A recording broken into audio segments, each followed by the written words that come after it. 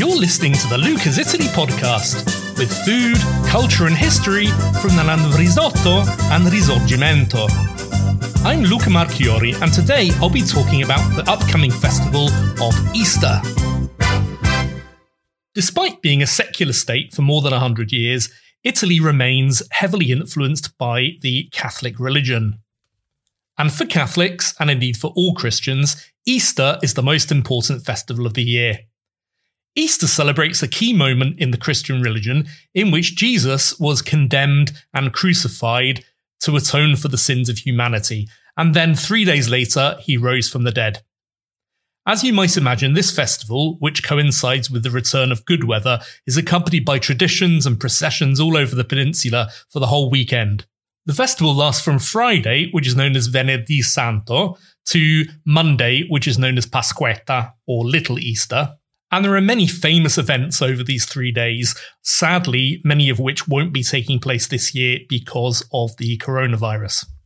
One of the most famous Good Friday events is the Stations of the Cross, which takes place in the Colosseum in Rome with the Pope.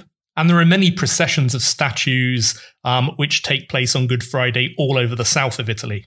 On the Saturday evening, many Catholics will go to church, and there's the most important Mass of the Easter season. And on Easter Sunday in Florence, there's one of my favourite events, which is Lo Scoppio del Carro, which means the explosion of the cart. And this involves the construction of a huge cart, which they place outside the main doors of the Duomo, the cathedral in Florence. And then a dove flies on a wire from the top of the campanile to where the carro is, and then it explodes because it's full of fireworks. At midday on Easter Sunday, there's the Urbi et Orbi, which is the Pope's Easter message. And then on Monday, Pasquetta, people take the day off and eat and spend time with your family and friends.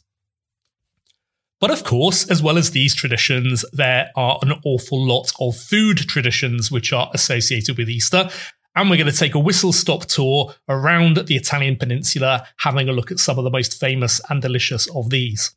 Now, if you're a regular listener to this podcast, I'm sure you'll expect that many of the foods eaten at Easter depend on which region of Italy you're in, and this is absolutely correct.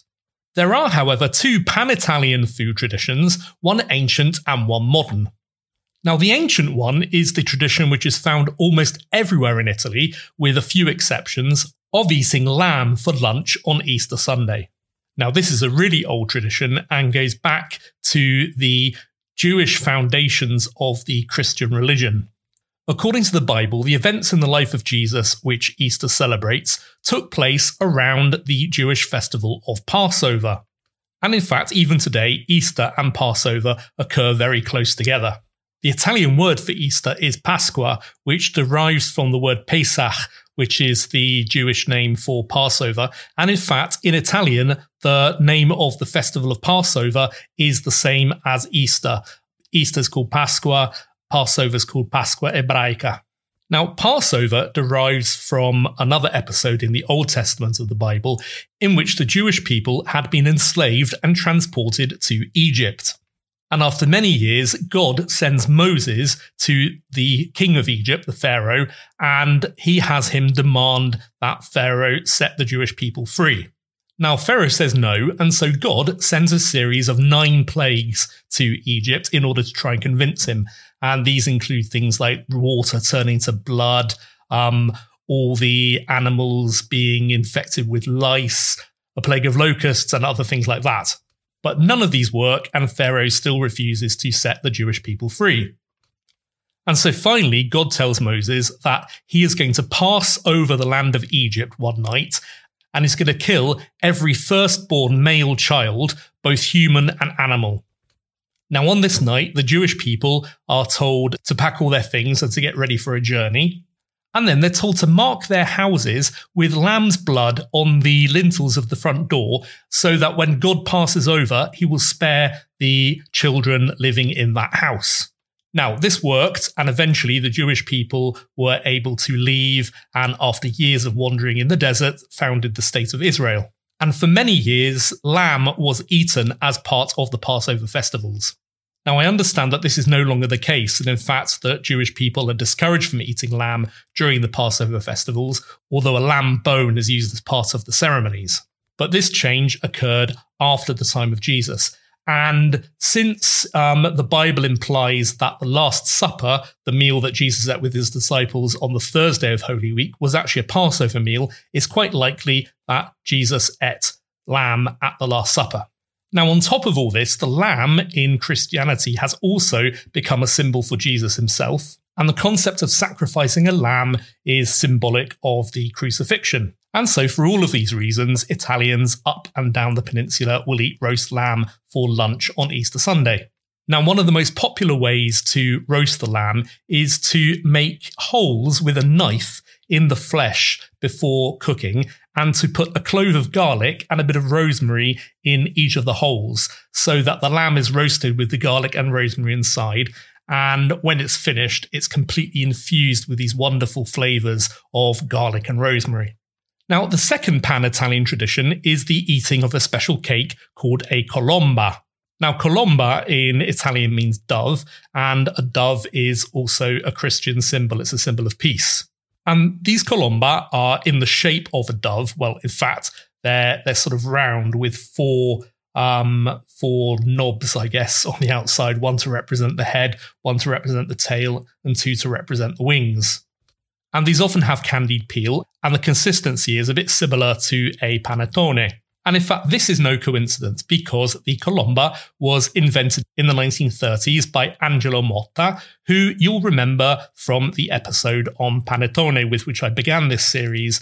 And if you don't remember it, then go back and listen now. In fact, not now, wait till the end of this podcast and then go back and listen.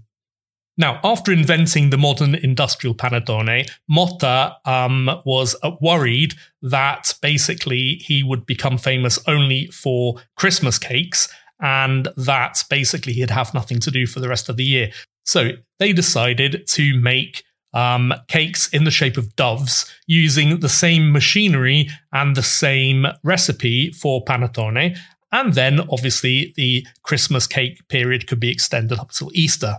And like panettone, this became very, very popular and very soon by the 1950s became a big tradition in Italy, which it remains so today.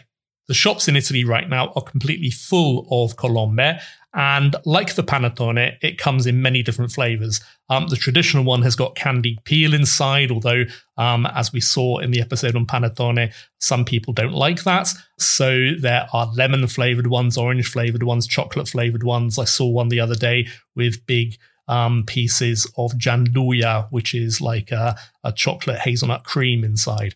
And so basically, there are many different flavors, and people choose the one that they like best. Now, there is, of course, a legend which tries to say that the colomba is actually something which goes back to medieval times, to the period of the Lombard invasions of Italy in the early 600s. But basically, this is a load of rubbish. It's not true at all, and it was invented really in order to try and give the colomba an ancient pedigree. But as I say, it's something from the 1930s and 40s, invented by Motta. There are similarities, however, between the colomba and the fugassa veneta. And this is a traditional cake eaten at Easter in the Veneto. Now, it's quite similar to a panettone in many ways, but it does have an ancient heritage.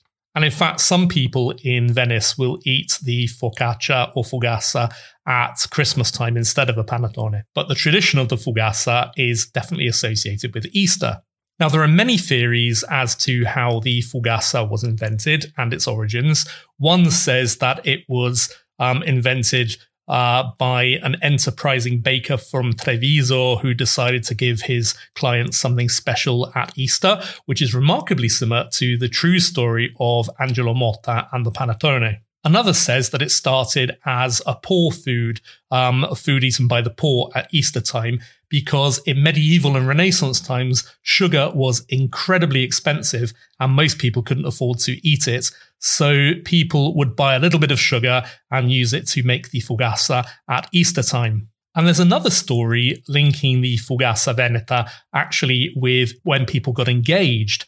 And it was said that when people got engaged in Venice, the family of the groom presented a fogassa to the bride-to-be, and in fact, she would find the wedding ring baked inside.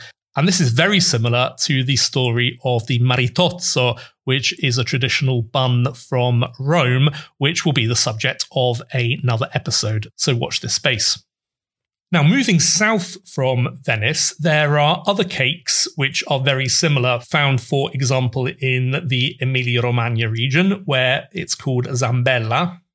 And going even further south, in the Le Marche region, there is a cake eaten at Easter, which looks very, very similar to the fogassa. It has the same shape of a modern panettone, but this is called pizza di formaggio, or cheese pizza. Now, this is the ancient use of the word pizza, meaning anything, any food stuff which is round, and has nothing to do at all with the pizza that we think of today as Italian pizza, pizza napolitana, pizza romana, which have been the subject of previous podcasts. But the pizza di formaggio, it's a bit like a savoury panettone. It has the same consistency, and it's made with cheese. Now, another tradition from Le Marche is to eat on Easter Sunday morning, to eat a frittata alla menta, a mint frittata for breakfast. Frittata, most of you probably know, is a bit like a Spanish omelette. It's an Italian omelette, which is made with vegetables and other things inside, and it's quite thick. And in Le Marche, traditionally, for Easter breakfast, they eat one of these made with mint. Now, moving westward to the other side of Italy, we get to Liguria, where the main city is Genoa, or Genova. And there they have a traditional Easter dish called the torta pasqualina, or the Easter cake. And this is basically a torta rustica, which is a savoury pie made with flaky puff pastry, and inside it's filled with ricotta and spinach. Now, just as a little aside, torta rustica is one of my Italian food moments. When I was a teenager, I used to spend every summer in Venice going around with my guidebook and really getting to know the city. And I discovered a little shop, a little baker's shop in Calle del Mondo Novo, which means the street of the New World, which is just over the bridge from Campo Santa Maria Formosa. And this shop, which is still there, used to do torta rustica, which you could just buy in slices. And I used to buy a slice, one with spinach and ricotta, and one with mozzarella and prosciutto cotto, and eat these for lunch. And there was nothing like the taste of the pastry, the flaky, buttery pastry, mixed in with the gorgeous fillings. And it's one of my real Italian food moments. And I must say that I've recently been back to the shop, and they still do the torta rustica in those two flavours. And it's almost as good as I remember as a teenager, but maybe my taste has become a little bit more jaded nowadays. Who knows? Anyway, if you're in Venice, I think the shop's called Cheap Chap, and you should go there and try the torta rustica because it's amazing. So the torta pasqualina, back to Genova and the torta pasqualina. The torta pasqualina is basically a torta rustica, but when you cut it open, you have a surprise, because inside there are hard-boiled eggs. And in fact, when you bake the torta rustica, you leave a little mark on top to show where to cut it, so that you know exactly where to cut through the eggs. And basically, you do this by, before you put the lid on the torta rustica, you make holes in the filling and then break a whole egg into the hole, and then cover this over with more filling and then the top of the pie. And then when you bake it, obviously the raw egg bakes and it looks like a whole hard-boiled egg inside. You have to be careful to make sure you get the shape right. But it's a lovely surprise and is very traditional for Easter. As I said, it's made with flaky puff pastry. And in fact, there's a tradition that says that when this cake was originally made, and it dates back to the 1400s, apparently, they used to use 33 layers of pastry for this cake because Jesus lived until the age of 33. So the number of layers in the pastry represent the years in the life of Jesus. Now, moving down to Tuscany, one of my favourite Easter traditions in Tuscany is really a Lenten tradition. Lent, as you know, is the period of 6 weeks leading up to Easter. And these are called quaresimali, which means basically Lent biscuits. And they're these little biscuits which are in the shape of letters. So basically, they're like alphabet biscuits. And you can make different words with them before eating. I've no idea, and nobody knows where this originally came from. But as I say, it's a big tradition in Tuscany, and you can still find them in shops in the 6 weeks leading up to Easter. In fact, they tend to appear at the point of the Mid-Lent festival, which takes place 3 weeks before Easter. So moving down from Tuscany to Lazio and Rome, Rome is one of the only cities in Italy that actually has a big history of eating lamb. There's a big tradition of lamb in Rome. And in fact, in Roman dialect, it's called abbacchio. And on Easter, they tend to eat this with fried artichokes. Now, these are not carciofi alla giudia, which is another kind of fried artichoke associated with the Jewish community in Rome, which basically look like big flowers because they're flattened out and then deep fried. These are artichokes cut into quarters and then deep fried, which you eat with your lamb. Now, of course, it's a short hop from Rome down to Naples, where you find two of my completely favourite Easter traditions. The first one you already know about.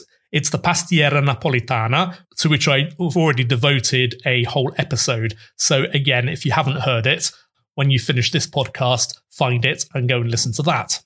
But the second thing is a savoury dish called casatiello. Now, casatiello is like a big ring of bread. And on top of the bread, enclosed in like little cross cages, you have eggs in their shells. And in fact, there are 5 of these eggs that go all the way around the casatiello. Now, when you cut open the casatiello, it's completely full of salami and cheese. And in fact, the word casatiello comes from the word cacio, which means cheese. Now, you have to try and put as much salami and cheese into the casatiello as possible. I made one a few years ago and I put loads of salami and loads of cheese. And one of my Neapolitan friends looking at it went, yeah, not enough cheese, not enough salami. Which is partly probably because I didn't put enough cheese and salami in, and partly because he was also a Neapolitan and obviously didn't like the fact that a non-Neapolitan was able to make a lovely casatiello. And in any case, I'm sure it wasn't as good as his mum's. Now, again, this is full of Christian symbolism. The eggs symbolize the 5 wounds of Christ, which he got during the crucifixion. One on each of his hands, one on each of his feet, and then one in his side. And of course, the eggs are held in place with a cross of pastry, which symbolizes the cross of the crucifixion. The egg itself is an old Christian symbol of Jesus in the tomb before he rose again.